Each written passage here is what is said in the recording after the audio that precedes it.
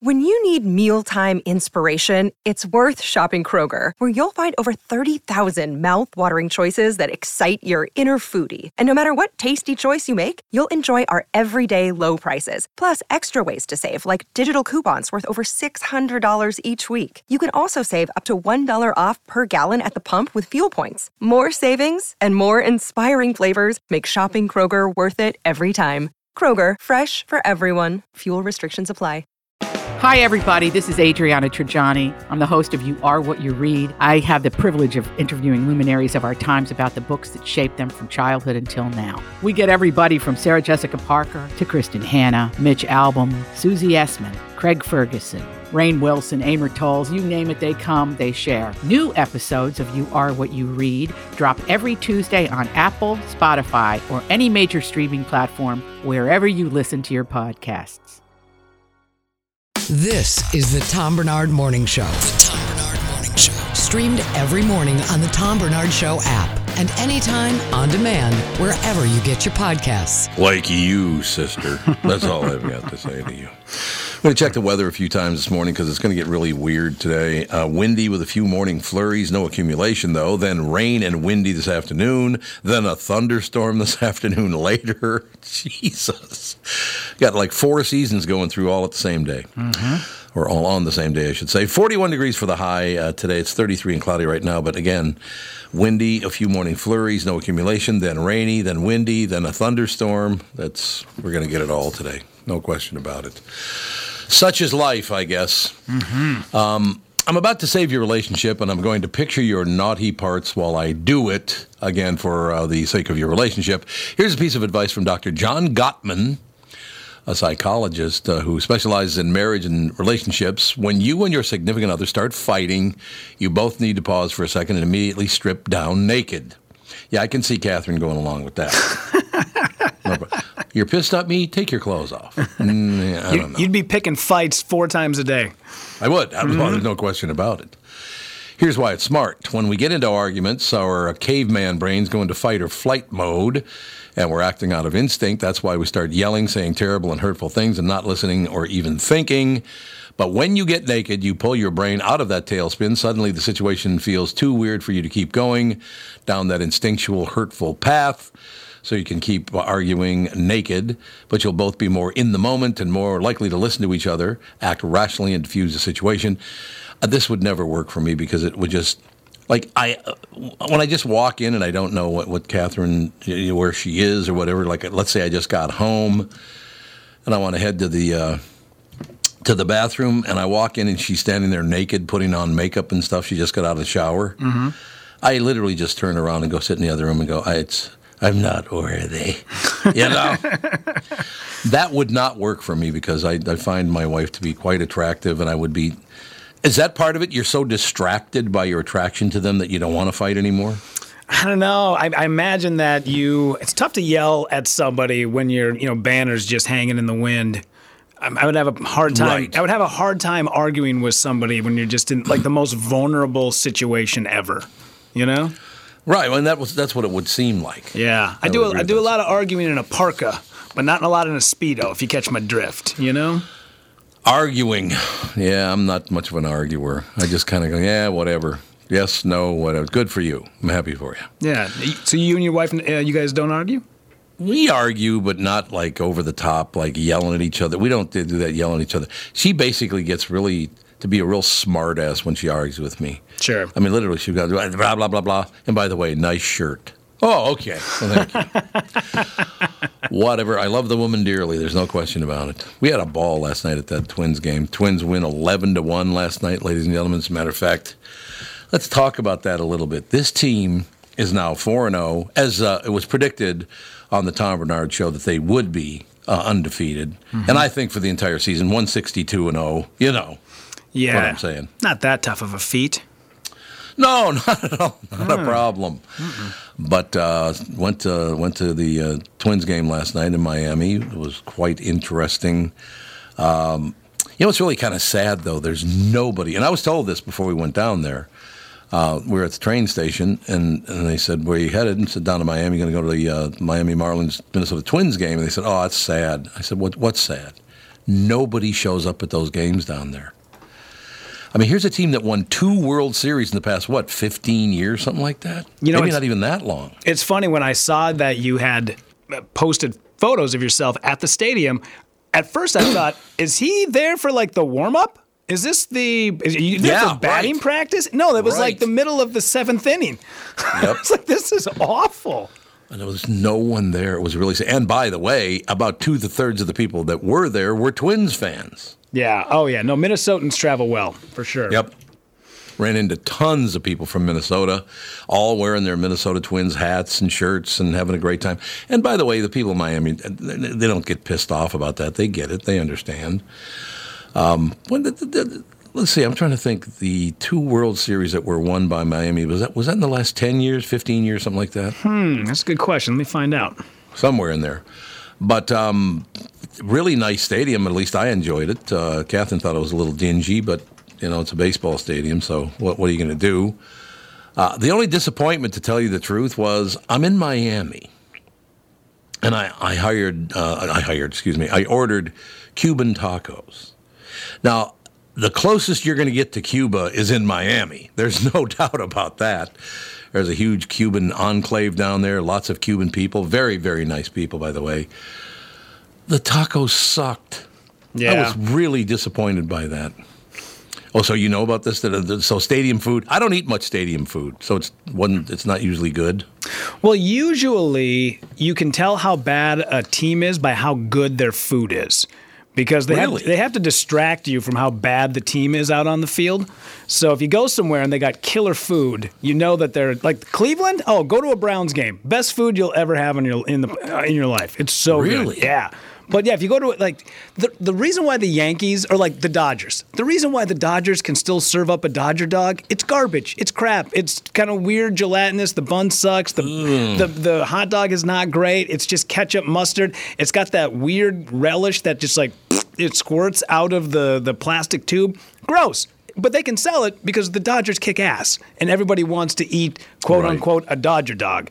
But yeah, there was a reason why, especially during those few years with the Minnesota Twins where things were very dismal, kind of towards the end of Joe Mauer's career, where they were like, every year they were announcing, hey, get yourself a Bloody Mary with a hamburger on the top of it so that they could entice people to come and watch the team. Now, obviously, things have turned around, and they got a good squad on the field, but yeah, for a while there, it was catch as catch can. And I looked it up. The Marlins, 2003 and 1997. Yeah, there you go, 97. Yeah, which it feels weird because, when you think about like, oh man, Mitch Hedberg, what did he die like? 5-6 years ago? You're like, no, that was like 20 years ago. That was at least 20 years ago. It's crazy to think that. I know. Yeah. I know exactly what you're saying. It doesn't seem like it was that long ago, and you go, yeah, it was. The worst part of that, when you move on in life, you get a little bit older, the worst part of that is, so when was that? Was that like 10, 15 years ago? No, it was 25 years ago. Yeah. And then you take your life today and advance it 25 years, you'll be dead. Yeah. It's like, damn. Yeah. Oh, yeah. Yep. I heard some stat about the Smashing Pumpkins. When they wrote the song 1979, they wrote that in 1994. Really? So that would be 15 years after 1979. So if you wrote that song today, you'd be singing basically about like 2008. It's like, it doesn't seem like that a big amount of time, I know what you're saying, no question about that. But I don't know. We'll keep an eye on the whole situation. The Twins did play a hell of a game. They were up 8-0 after 4 innings. They just kicked ass the whole time. I'm a little concerned. Be kind of interesting. We get Rocco on the show. I probably wouldn't ask him this anyway. But the one problem the team has right now, and hopefully they can work it out. Both your center fielder and your right fielder are not hitting at all. I think they're both hitting around like .06. I think they're literally hitting like .060, both of them. They're going to have to get something cooking there. Now, the reason that Michael A. Taylor is out there, and by the way, he's a hell of an outfielder, is because they don't want Buxton getting hurt. Because when he gets out there in center field, he goes very, very strong, and he gets hurt a lot that way. Taylor can play some outfield, but he and Kepler need to start hitting that ball because there's not a whole lot going on with their bats right now. But I don't know. Taylor, I don't think ever was a very good hitter anyway. I think that's true. But those are a couple of things that, because I like them both. I think they're both terrific players, no question about it. They're just not able to get that hit right now. But I suppose when the team's scoring 11 runs, they don't have to worry much about that, do they? No, that is the one thing they always, our coaches always kind of instilled into us is, hey man, you might be able to swing the bat and score yourself a couple of runs, but don't forget, defense is going to win you the games. Yeah, that's right. You got to keep the other team from scoring. That's the big deal. No question about that. But yeah, I had a hell of a lot of fun last night. Ran into tons and tons of people from Minnesota. I'm not kidding you. Like 2/3 of the place was filled with people wearing Twins hats and jerseys. Well, yeah, and especially this time of year because I imagine there's still a lot of snowbirds down there. Yeah, oh yeah. Yeah, no doubt about it. That guy was sitting across the aisle and behind us one row was wearing a Rams, Minnesota. What was it? Corey Rams? Was that his name? I don't know. The former Twins player. I don't think most people would know him. But the guy was wearing a Rams Twins jersey. And one of the Twins management team came down and said, Rams saw your jersey and he wants to buy it from you. Right? Oh, wow. So the guy's sitting there. He goes, well, I don't really want to sell it to him, and I didn't bring anything else to wear. Am I supposed to sit here with nothing on? Mm-hmm. They came back with a jersey, a T-shirt, some shorts, some socks. They brought an entire wardrobe out to the guy. Oh, no kidding. And he takes his shirt off. He's changing his shirt right there in the stands behind the Twins dugout. It's such a baseball thing to do. Sure. You know what I mean? That's that one sport where he wants his jersey back. Okay, well then go give me another jersey. I'll put that one on and we'll be good to go. Very cool. Yeah. Feels like a Chad Ochocinco move to buy the jersey off of somebody in the stands, you know? Yep, it does. Ochocinco. Jesus. That's been a while now. Oh, that guy was great, wasn't he? I love that guy. Indeed. Mm-hmm. I do understand exactly what you're saying. But, it was a hell of a lot of fun to go. I want to go to a lot more Twins games this year, of course. Target Field, it's a wonderful, wonderful. That's one thing. We are so lucky. And there was nothing wrong with this field last night. Mm-hmm. It's called Lone Depot Field, which is kind of a lame name, I think. But, Lone Depot, really? Yeah, it feels weird when they start putting the corporate names on the fields. Especially when they double name it. Like when you had, what was it? They called it Mall of America Field at Hubert H. Humphrey Metrodome. It's like, right. Just pick one and do it. It's not like, I really don't want to have, Rocket Mortgage Court at Target Center. Like, don't double it up. Just you get one name and that's it. I still love the fact it was pointed out all those years ago that the roof at the old Metrodome, when the seams all came together in the middle, it formed a Nazi symbol. Oh, did it really? It was a swastika. Yeah, it would come together and it formed a swastika right at the very top of the ceiling. Oh, it's like, some guy pointed it out and it made the press, and I think we actually had him on the morning show. But, I couldn't deny it. It looks a lot like a swastika. There's no doubt about it. And I think they made some adjustments to change that. I think they did, but I don't know if I dreamt that or not. Maybe somebody would know. What is it, 952-600-2575? If you know, I think they altered it so it didn't look like a swastika anymore. That is 1,000% correct. I never noticed it before. Really? I'm looking at the images right now, and yes, there absolutely was a swastika on the top of the Metrodome. It did look like somebody, let's see if we can find the years here. But yes, they finally did go in. Somebody went in and they fixed the roof so that there was no more swastika at the top of it. And that feels like, if you're the guy putting that roof up, at some point, don't you just look at the blueprints and go, did somebody tell Bill he put a hate symbol on the roof of our stadium? Somebody tell him. Wow. I remember that. It was not a big brouhaha about it, but it was interesting because you would look up there. I mean, the second you walked in, you look up and you go, why is there a swastika in the middle of the ceiling? No, I never knew that.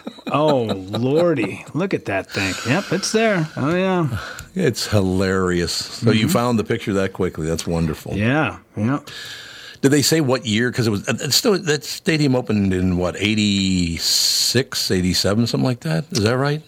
Oh, I'm not sure. It must have been around that time, right? I'm not sure. I was too young. I think it was just a couple.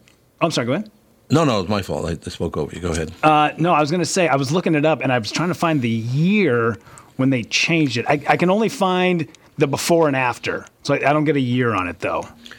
It had to be earlier than that, because I do remember the first time I worked at the Q was 82, and we went to a game there, so it must have opened like 80, 81, something like that. Does that make sense? Let me see. I'll find out, yeah.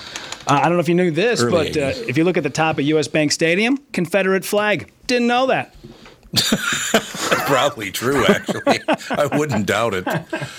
It has been voted the ugliest stadium in America, from the outside, not inside, but outside. It's pretty bad. It's pretty hideous. Yeah, not a fan. Let's find out the Wikipedia here. So, year it opened, operators owned 1982.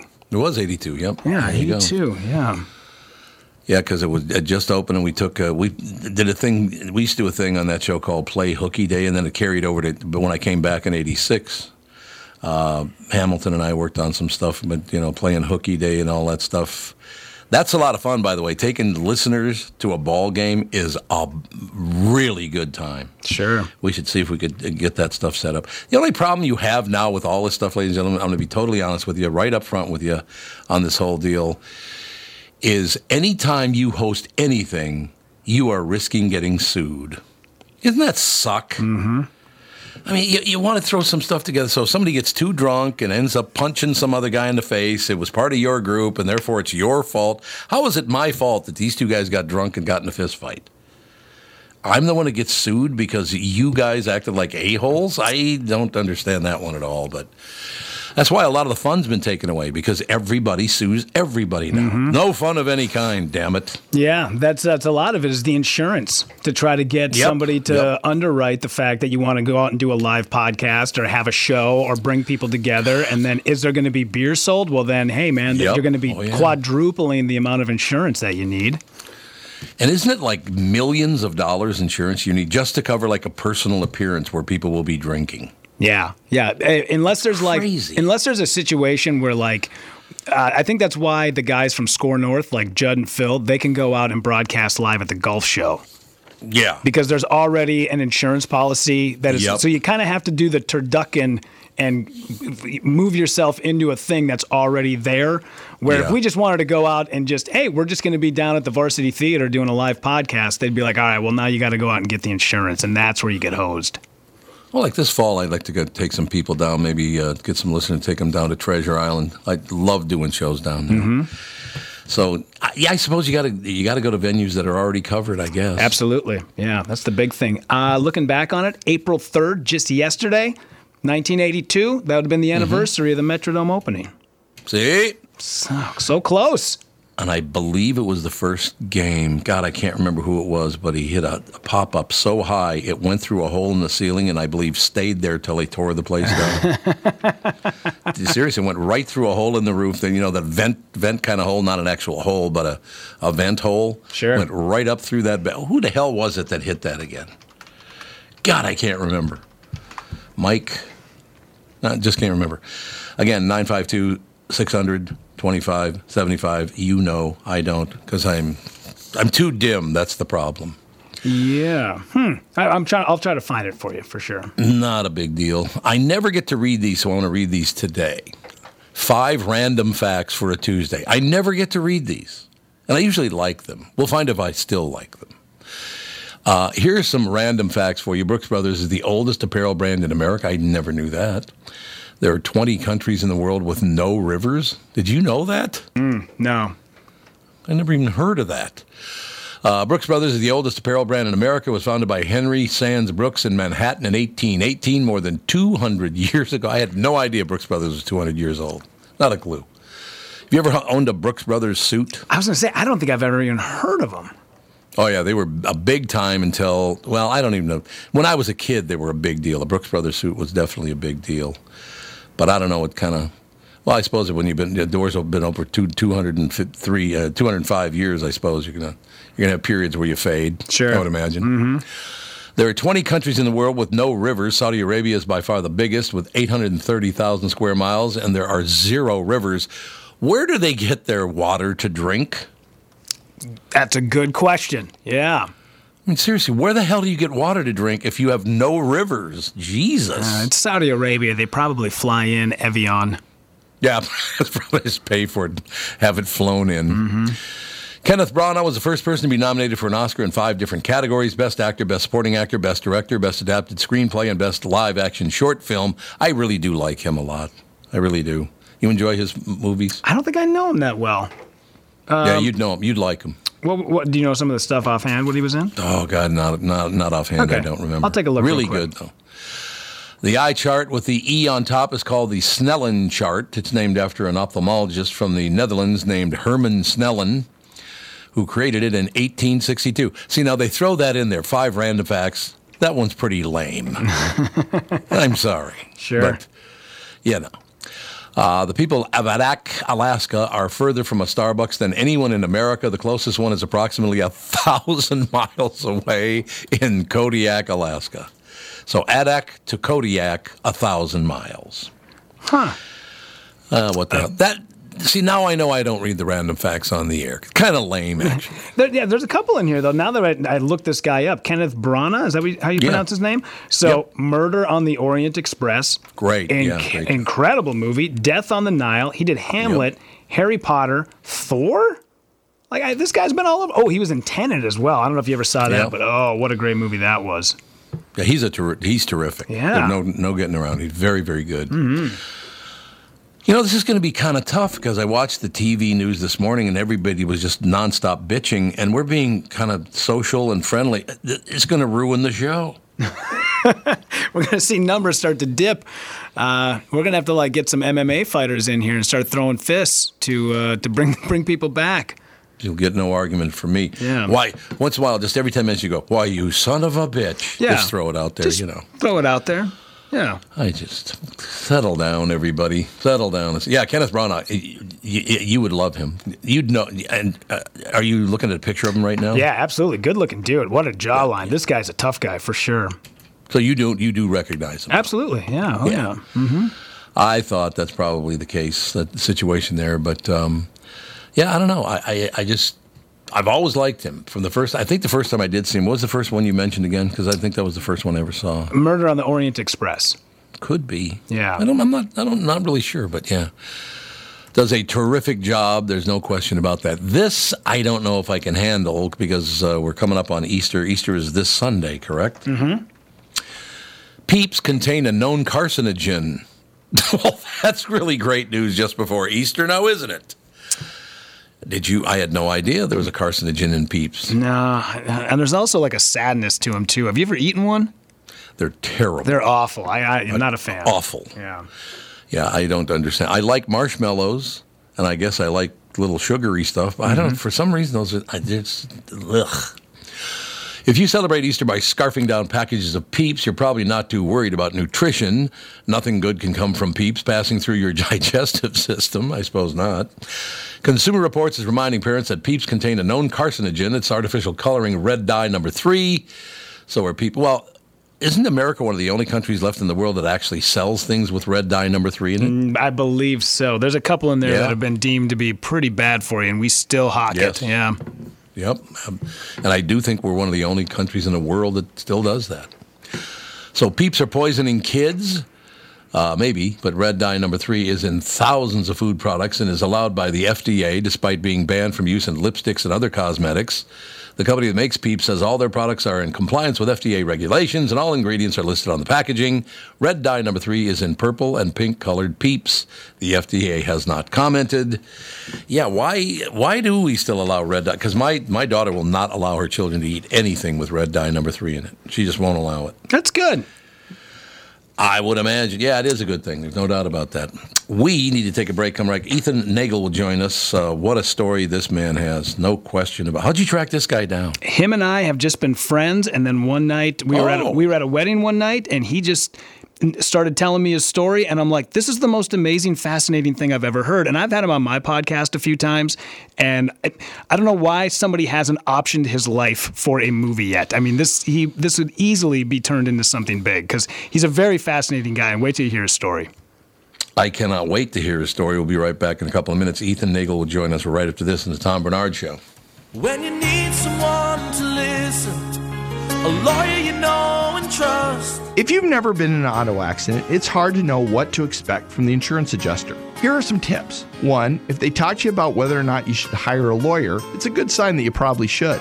2, it's illegal for them to give you any legal advice. They aren't lawyers, and they aren't licensed to practice law. 3, if they tell you that everyone involved in the accident is at fault, they're wrong. This comes from the belief that you're at fault for just being on the road. That's nonsense and not supported by any law. Finally, remember that friendly adjusters are often just gaining information. They want you to do most of the talking so they can file their report. I'm Mike Bryant from Bradshaw & Bryant. I hope you're never injured in a collision. But if you are, don't sign anything until you've talked to us. Find Bradshaw & Bryant, personal injury attorneys at minnesotapersonalinjury.com.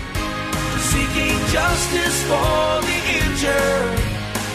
Bradshaw and Bryant. Do you ever Google yourself? Are you happy with what you find? Or is it cringy?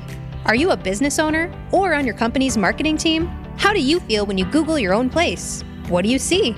A non-updated social media page you don't even remember making? Ads for your competitors? An old-school website with outdated information? Hubbard Interactive can help. They can do it all for your business. They're a Google Premier Partner, so they can use search engine optimization to get your click results higher. They can build a 21st century website for you that communicates all the right things all the best ways. They've got a photo and video department to make your business look sharp, plus social media, influencer marketing, podcasting, and more. All the things that will make you a lot happier next time you Google yourself. Here's a Google search that you'll find rewarding. Hubbard Interactive. You can see all the marketing tools they've used on hundreds of successful businesses, including an extensive gallery of the great work they could help your venture with. HubbardInteractive.com. Building campaigns that connect. Honey, come here, quick. What is it? Shh, check it out. The prices on all these highly rated tequilas are amazing. Total Wine must have made a mistake. Nope, they always have the best deals in town. Remember that amazing reposado your sister brought over last week? See, it's right here. Whoa, that's a low price. I mean, whoa, that's a low price. With the lowest prices for over 30 years, you'll always find what you love and love what you find. Only at Total Wine & More. Drink responsibly. B21. Natalia, solid dismount, but that little pause is a deduction. Top tumblers hope to stick the landing with Coach Jasmine. That aerial sequence still needs work. She needs more certified athletic trainers to find her balance. Focus. I'm going to need you for the all-around. Wait, who's spotting the vault? Indeed can help her hire great people fast. I need Indeed. Indeed you do. We instantly connect you with quality candidates whose resumes on Indeed match your job description. Visit Indeed.com/credit and get $75 towards your first sponsored job. Terms and conditions apply. This is the Tom Barnard Morning Show podcast. We are back, ladies and gentlemen. Very, very special guest, Ethan Nagel, joining us. Ethan, how are you this morning? Doing great, doing great. It's an honor to be on your show. I was just talking with Rudy, and it's I listened to you growing up for 15, 20 years, and so I told my dad last night, I was like, I'm going on the Tom Barnard Show. So it's an honor to be here. Thanks for having me on. All right, now I'm going to fall apart. Way to go, Ethan. You made me feel too good. Just how it is. I'm going to stay the hell out of the way of this one because you two guys know one another. I want to hear all about it. I will do an introduction, and I just want to hear the stories because this stuff fascinates me. Became an infantryman and deployed to Iraq in 2006. Became a scout sniper and returned to Iraq 2007-2008. Awarded the Purple Heart and Silver Star. Helped assist and coordinate the evacuation of families from Afghanistan during the fall of Kabul. You know what, Ethan? Get off your ass and help somebody, will you? Come on. Helped coordinate the evacuation of orphans from South Central Ukraine during the opening weeks of war in March of 2022. Current freelance cinematographer and host of the upcoming 9 Line podcast for a veteran-owned company, 9 Line Apparel. Ethan, I do want to turn it over to you and Rudy because you two guys know one another. These stories, people like you, in your mind, where did it come from, Ethan? Was it somebody in your family? Was it your whole family? How did you get to be who you are? Absolutely. I was, growing up, my grandparents were both Marines, and my parents were obviously a big inspiration for me. I know it's as I get older, I understand I was pretty fortunate, to have both my parents were very driven. We came from, very poor, and then they worked their way up, through the system, without college degrees back in the trades, and just worked their ass off. And I took a lot of inspiration from that. But growing up, they were very supportive, and through the years, I was always just kind of driven to do more and more things, just like in sports or whatever. And I was a fat kid too, though, so it wasn't like I wasn't the all-star. I was just a big cat that just loved putting, my heart and soul into everything. And and then a big part of it was wrestling. I always bring it back to high school wrestling. Was the big catalyst for me. I went in 8th grade. I was 310 pounds, so I was huge. In 8th grade? In 8th grade. Yeah. Whoa. So I was massive. So but I was athletic, so it was weird. And so I go, and my buddy invites me to the high school wrestling. Basically, it's a small school at the time. It was Lutheran High School and Minnehaha Academy, and immediately it was very dungeon. It was like we were in this like crazy, room that was supposed to be like a janitor's closet, but they basically stuck wrestling mats in there, and that was a huge catalyst. But even before that, my grandparents were Marines, and I always wanted to become a Marine. My grandfather on my dad's side fought in World War II in the Pacific on a aircraft carrier, shooting down Japanese pilots, and he was a gunner, like a pom-pom gunner, anti-aircraft. And then my mother's side, my grandfather was a Marine in Korea, and so those always kind of stuck with me. And then I was I liked films and always was drawn to the war films, but then it's kind of figure out you're drawn to the warrior's story and the way of life and the hero's journey. So that was kind of the big catalyst, all coming together at once. And then in 8th grade, I joined wrestling, and then my coach, Jimmy Mosloff, he was a big fan of the U of M style wrestling, and he just hammered us. There was no mercy, I loved it. I thought it was just like I was dropping like 5-6 pounds a day, especially when you're like 13, your emotions are all running high. Like I'm clearly, I was taller too. I mean, I was a lot taller for my age, but I got photos that's just wild. You're like, oh man, I look like I'm in my 20s because I'm, 310 pounds, and I end up you're buying chewing tobacco for the rest of the team because you're 13 and look like you're in your 30s. Yeah. I was in 8th grade. Somebody thought I was like, this one kid was mine. I'm like, I'm 13 years old. This is not my kid. And anyways, but yeah, so they he just pushed harder and harder, and then the ethos of wrestling, and then all the discipline that comes with it. Like I took it to heart. It was more, I designed it.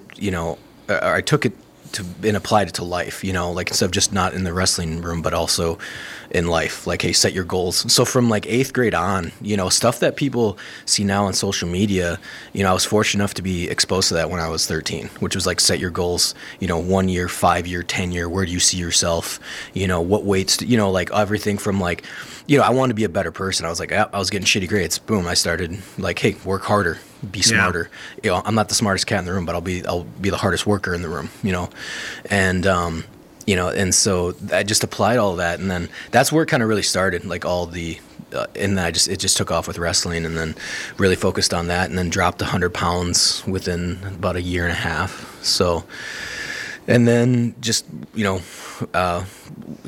I guess that's where it starts. That's kind of where the inspiration comes from, and the discipline and everything. But yeah, and then it's fun to tell a story. I'm glad I'm talking here too, because this is kind of the last year or two is when I started talking about my story on other podcasts, especially with the Silver Star and military service. But the one of the things I always say is my goal was to make it to state.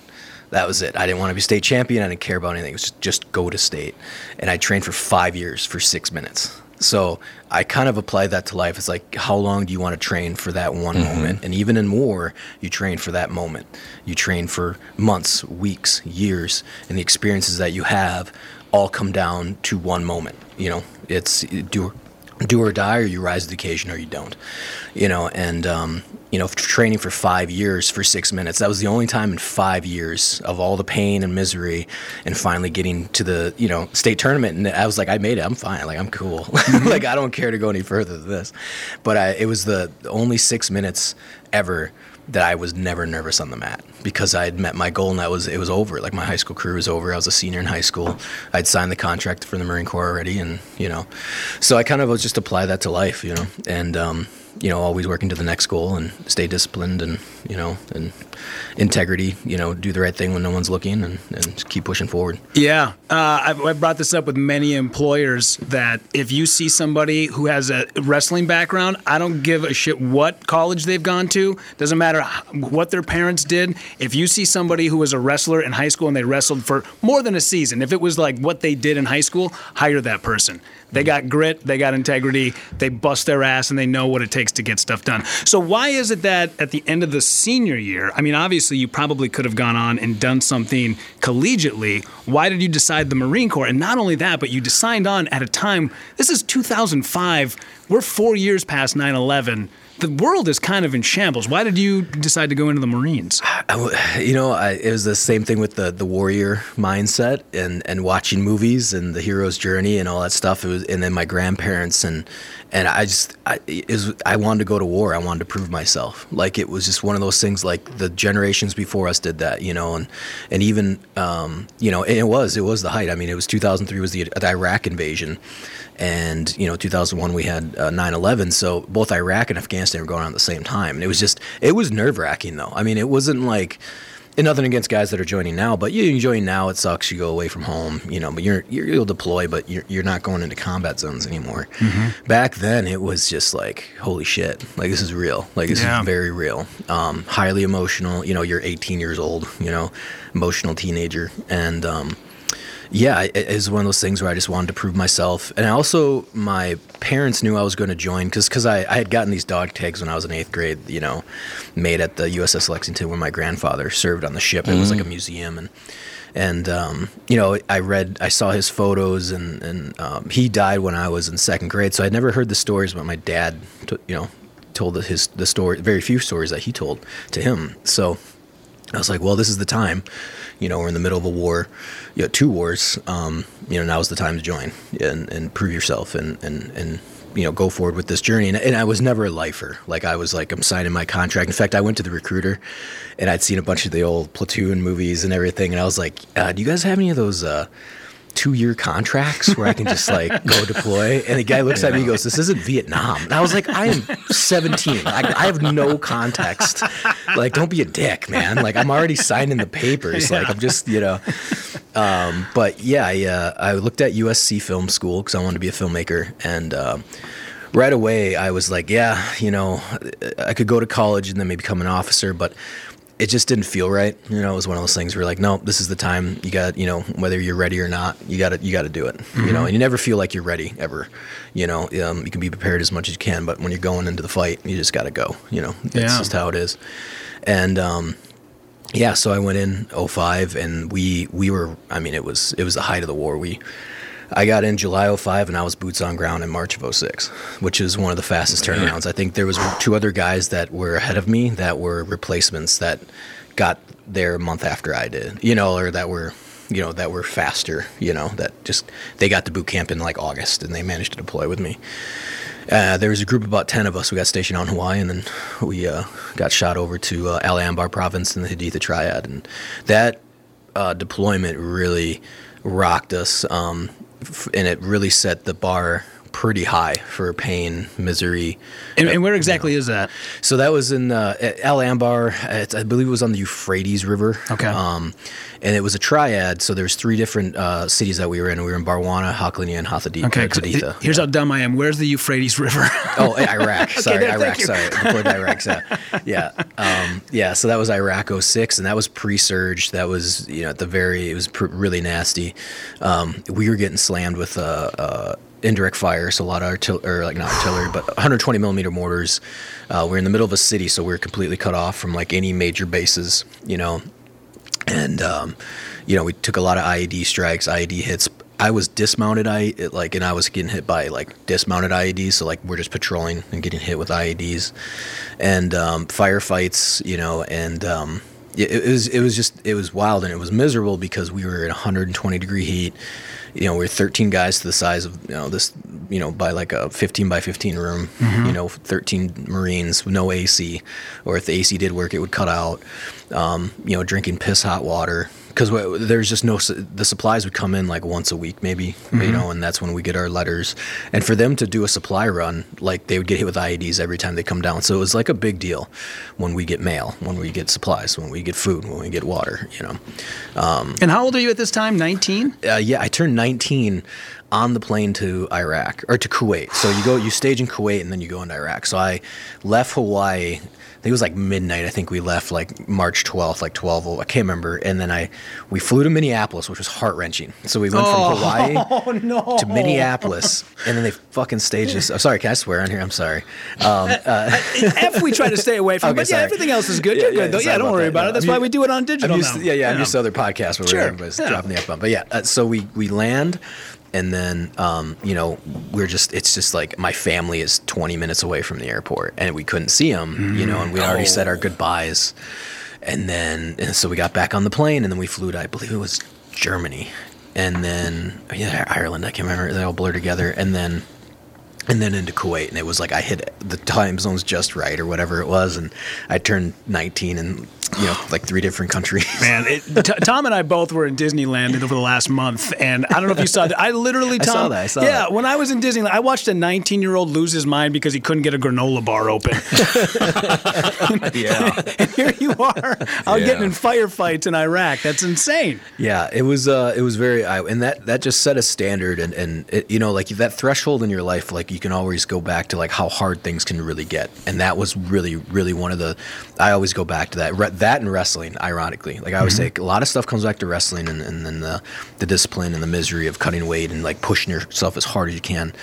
And Iraq was just one of those as well. It was so hot. We would constantly be on the verge of dehydration. You get into a firefight and you're on it. You hadn't slept for 36 hours. Now you're in a fight, and then your water runs out, and then you got to go back to the FOB, which is forward operating base. And then you'd reach your hand into the ice to try to get some cold water. Nothing's there because the people already there drank it all. And I think that's a very specific memory where like it was the few times in my life where I've literally like almost broken down and like wanted to punch like a wall. Oh. It was like I reached my hand into a like hoping, knowing that most likely this was going to be, I would be disappointed just for a cold bottle of water. I couldn't get a cold bottle of water. Sure. Yeah, we were just constantly being mortared. We had a round go right through right where I slept, right through the door, and hit a few of my friends. Thank God they survived, but I had their blood like a foot away from my rack. So where I slept, and it's just that's the what we did, and that's what that was normal for us. Sure.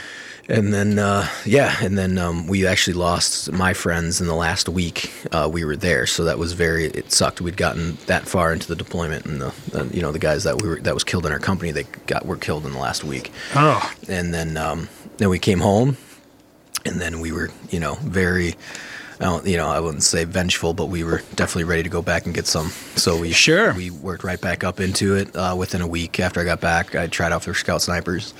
And I was like, hey, they're the best in the battalion. I was told when I was a wrestler, if you want to be the best, go where the best are.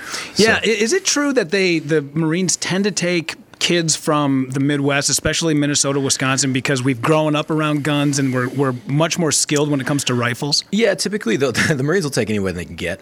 But that being said, though, the infantry, a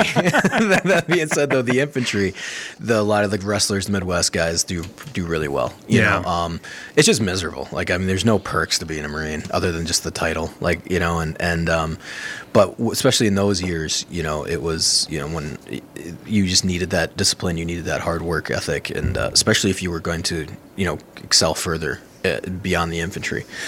So then I tried out for the Scout Sniper platoon and was accepted, and then continued to get hazed for 30 days, and then got the chance to go to Scout Sniper school.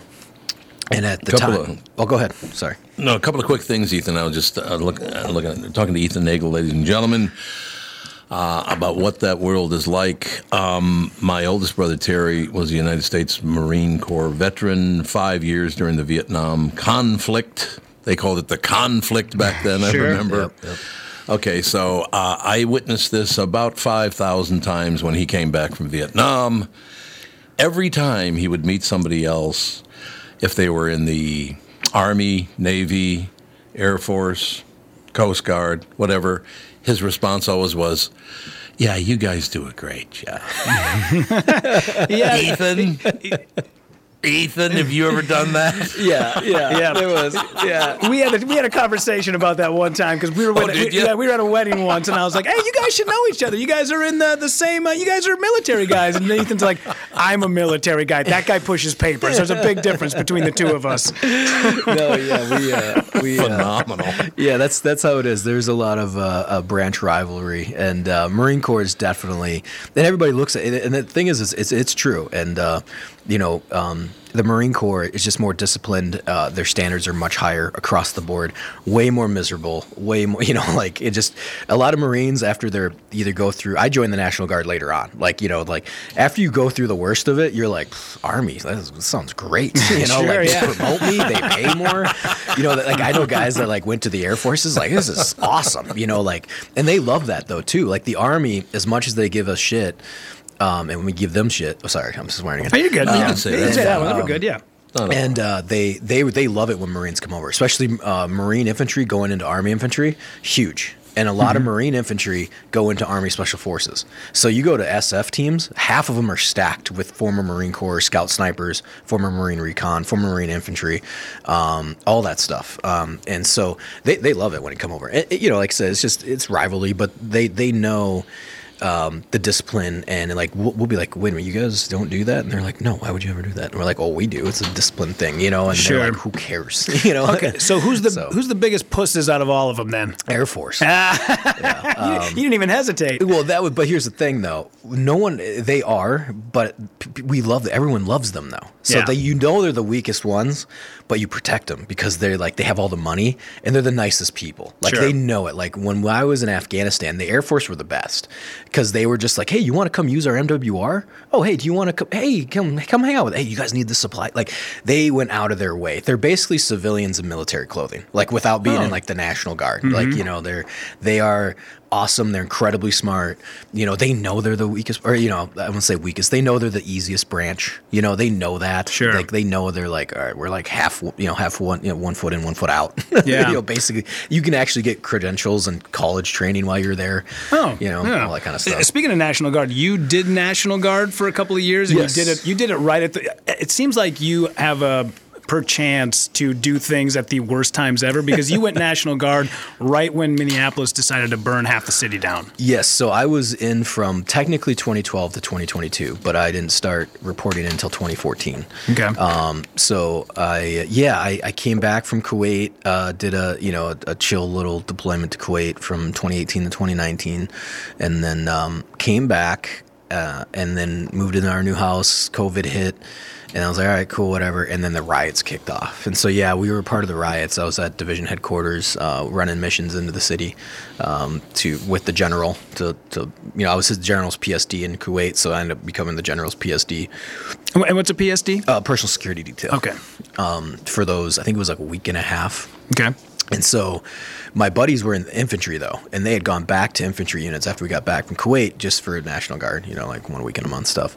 And they got activated to downtown, and they were patrolling South Minneapolis, and it was wild. It was crazy to go down there, and it was, I went down with my wife before we got called up.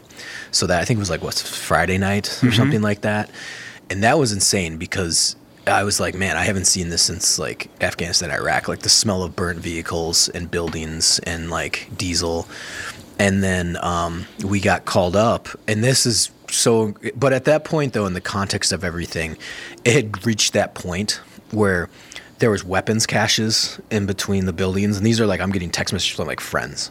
They're like, we don't know who's putting these, I'm sure it was Antifa or whatever, but it had gotten so bad. We got called up. It was the most proficient I've ever seen the U.S. military run. Swear to God. It was, we show up, they're like, you go here, sign your card, got it, boom, boom, boom. And, and then they're like, go to this classroom. It runs every 30 minutes. It's your safety brief. And so people just cycle through, and then they're like, here's your body armor, here, whatever. So we're in the safety brief. And I had known guys that were cops. We were, I have friends that are cops. I know there was a state patrol that got hit with an explosive device. They didn't really talk about it much on the news.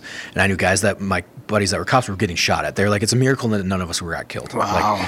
So they were getting shot at on the street. And so when I got there, I said, what's our rules of engagement? Like, you know, because I go immediately back to combat mentality.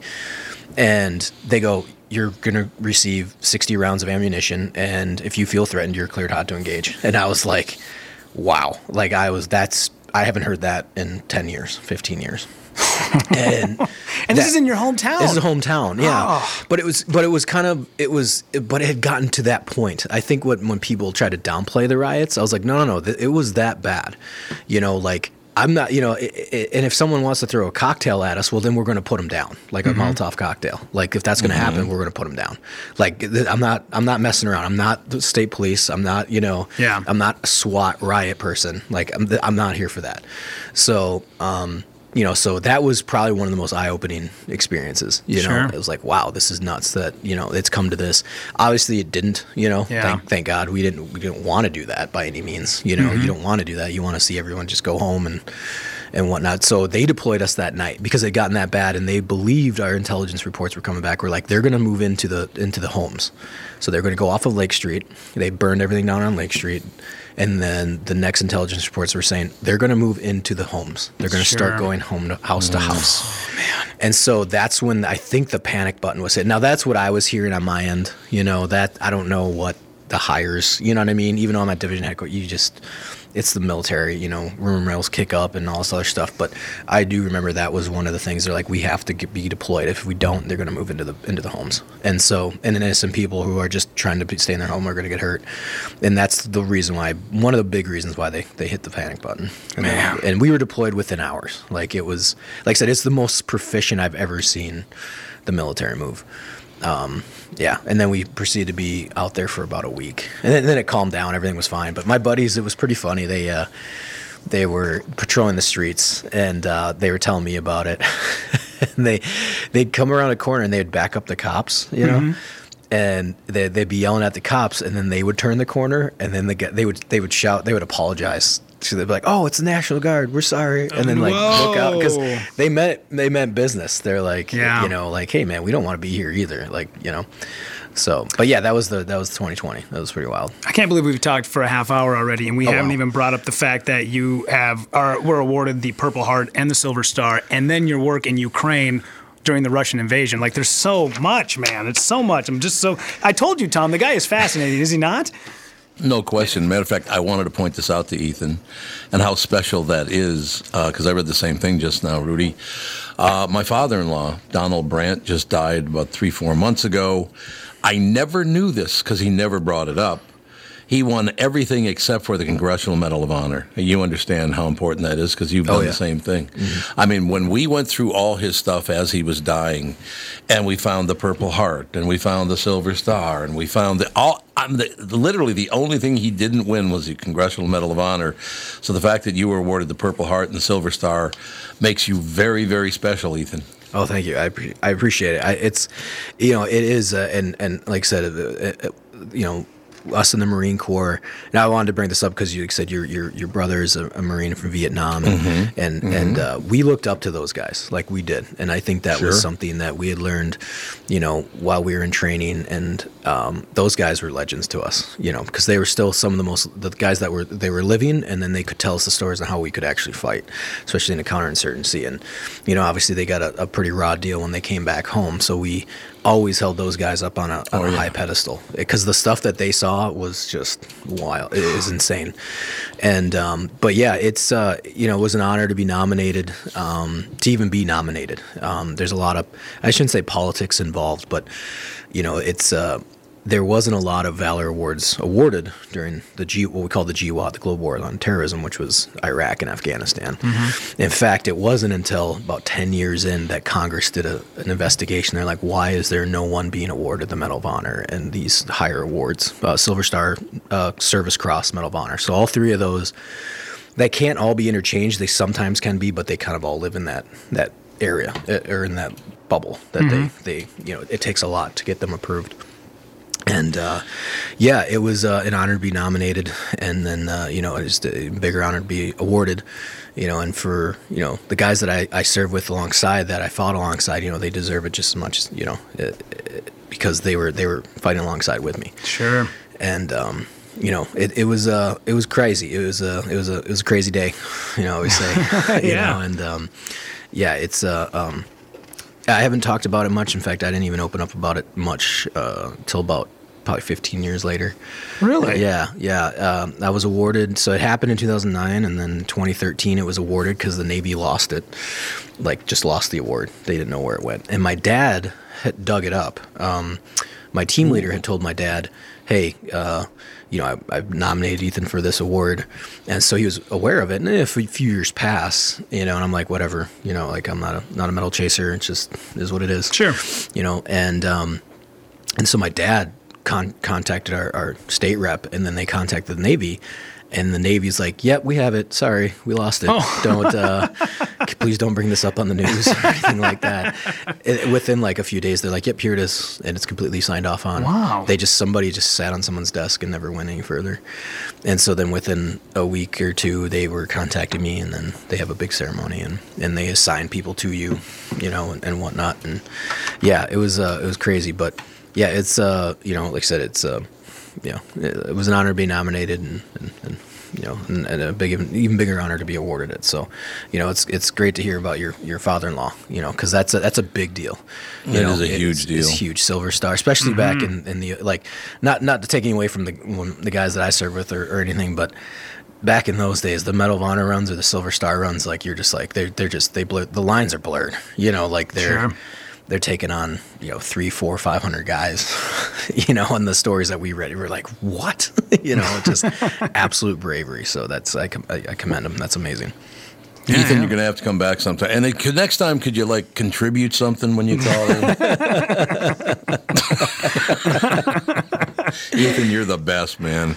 You should pick better friends, though. Really, you're friends with Rudy? What the hell's wrong with you? Yeah, it was. Hey, we got put together at a table at a wedding. Trust me, if he would have known him before, he would have been like, I'm not sitting next to the guy. There was one extra table, and because I travel alone, I got set at his table. So it's definitely a one-sided friendship. But dude, you're the best. I'm so glad you came on today. I appreciate it. Thank you so much for having me on. It was great. I loved it. It was awesome. Thank you. It was great hearing from you. Thank you for your service. And man, we need a lot more people like you, Ethan. No doubt. Appreciate it. Thank you so much. Thanks for having me on. Thank you, sir. We do have to take a break. Be right back right after this Tom Barnard Show. The warmer weather is just around the corner, I promise. If you want the best lawn on the block, you've got to go with my friends at ProTurf, a Minnesota lawn care company since 1982. ProTurf has service techs with over 20 years of experience who service the same routes, so they get to know your lawn and will customize a fertilizer and weed control plan that is environmentally safe and guaranteed for superior results. Schedule a free in-person lawn care analysis and estimate at professionalturf.com. And if you're looking to landscape or maximize your outdoor living space this summer, ProTurf has that covered too. ProTurf will work with you to design your landscape project using digital photography and imaging software so you can see how all of it will look in full color before the work begins. ProTurf specializes in installation of trees, shrubs, perennials, mulch beds, rock and sod, plus installation of concrete pavers or natural stone patios, fire pits, driveways, walkways, streams, and rock fountains and more. Check out their work at professionalturf.com. O'Reilly. Replace your worn-out wiper blades and see the road better with help from O'Reilly Auto Parts. Right now, save $10 on a pair of Trico Force wiper blades. O Rewards members get 4 times points and receive a $5 reward with purchase. Our professional parts people will even install your new wiper blades for free. Stop by O'Reilly Auto Parts or visit O'ReillyAuto.com. O'Reilly Auto Parts. Progressive protects more than just your home and car. You could save when you bundle your motorcycles, ATVs, boats, and RVs. Doesn't that sound good? Like the sound of your boat cruising along the Intercoastal. And there's the sound of the prop hitting a really big rock. And now the sound of waves, because the engine stopped. But you know what does sound good? You're covered with Progressive. So bundle all your vehicles and home in one place and save with the multi-policy discount. Progressive Casualty Insurance Company, affiliates, and other insurers. How long does it take to tackle a home project? With Angie, you could cross it off your list before this ad is over. Just tell us what you need. Indoor or outdoor, repair or redesign. And we handle the rest, sending a top pro to get it done. You don't have to lift a finger, except to tap the screen or click the mouse. Plus, Angie is free to use. So bring us your next home project and we'll bring it home. Download the app or go to Angie.com. That's ANGI.com to get started. Ray Magliozzi here for eBay Motors. So you ordered a new air filter for your car. You try to install it, but it doesn't fit. So you take a little bit off the sides. What, still doesn't fit? Well, you could try to sit on it. Or get it right the first time with eBay Guaranteed Fit. When you see the check, you know that part's going to fit. Air filters, brakes, headlights, over 122 million parts. Get the right parts at the right prices. eBay Motors, let's ride. Eligible items only. Exclusions apply.